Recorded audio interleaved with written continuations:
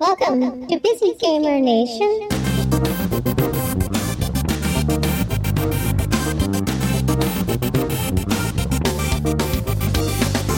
Zerosoft has made a name for itself with free-to-play iOS games like Kingdoms of Xenia and the Pokemon-esque Monster Kingdom. We spoke to one of their co-founders at GeekGirlCon 2013 about their games, including the still-not-released Monster Kingdom 2. My name is David Tsai. I'm the co-founder of Zerosoft. Zerosoft was founded in 2009. We initially started making apps for the App Store. Shortly after we got our first iPhone, we thought it was a cool device and a great platform to make interactive experiences from. So we started the company and made our first game, High School Hero. And ever since then, we've been making more and more games on the platform. So our current project is a game called Monster Kingdom 2. It's a sequel to Monster Kingdom 1. It's a monster battling game where you train a monster, kind of train them up with different abilities and use it to battle. What's unique about our monster battling game is I think we're the only game on the App Store that has live arena battles. So you can actually play head-to-head against another monster trainer live.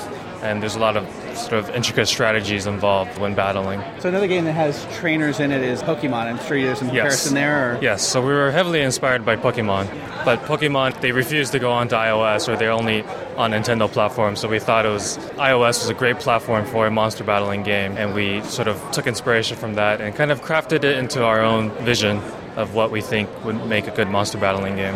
So what is that? A little bit deeper strategy. So our game it's turn-based like Pokemon, but our abilities have different counters. There's kind of rock, paper, scissors counters, a little bit deeper than just straight up single move abilities.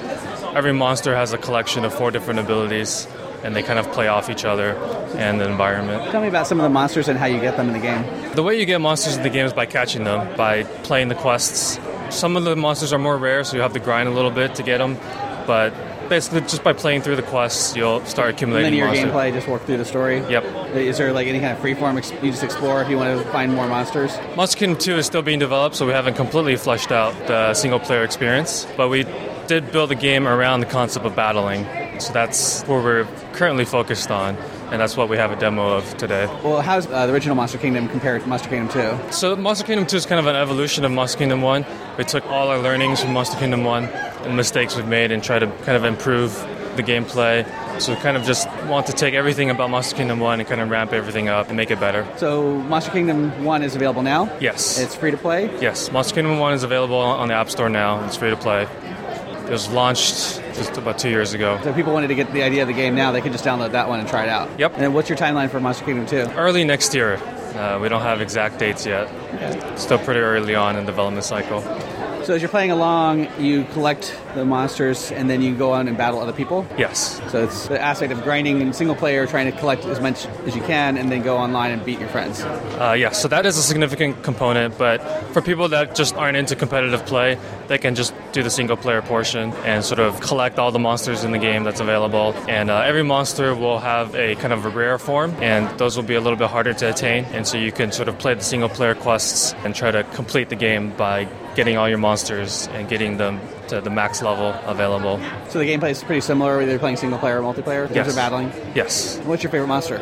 We currently only have 3 monsters designed for Monster Kingdom 2. Rom, Fenris, and Zuko. My favorite one is Rom. He's unique in Monster Kingdom as he's one of the few robotic monsters. That makes him kind of stand out. Are these all new monsters for Monster Kingdom 2? No. So Rom is also in Monster Kingdom 1. Zuko is new. We have another monster called Grizz. He's also in Monster Kingdom 1. So, yeah, I think that's the game my son's going to be most interested in. He loves Pokemon games, so I think he'd love to play one on his iPad. So Universal app, you play it on both. Yep. And does it carry over? Can you go back and forth? We plan on doing that, yes.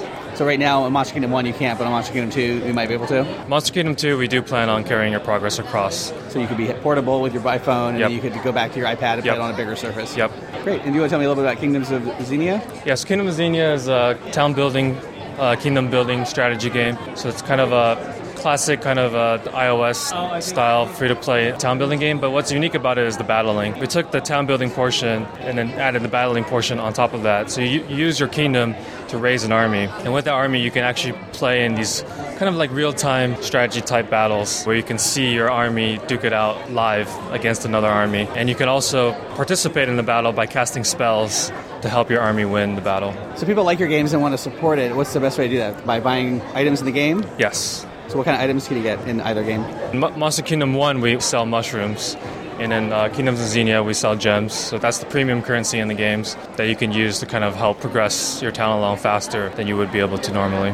So what does that buy you in the game? What advantages does it give you? There's quite a few different ways you can use your gems to give you advantages. One is to speed up production of all your buildings and the amount of resources you build. So that'd be Kingdoms of Xenia when you're trying to build resources? Yep. You can speed up unit production, you can speed up resource generation. You can also use gems to buy spells. You can accumulate the spells by just playing the game, but you can purchase more and you can cast more during battle because you will only sort of win a certain amount of spells without purchasing. And in Monster Kingdom, what does the currency do there? In Monster Kingdom 1, the mushrooms are used to recharge your monsters. So your monsters have energy, and so they kind of get tired as you use them to battle, and they regenerate over time. There's a cooling off period. You have to wait until you use them again. Yep, and the mushrooms allow you to recharge and bring them back to full energy right away. So basically, if people want to support the game and say how much they like it, they can buy these mushrooms and they can help support the game that way. Yep, and also play it more. Yep, and just downloading and trying it out helps, and reviewing us on the App Store helps as well.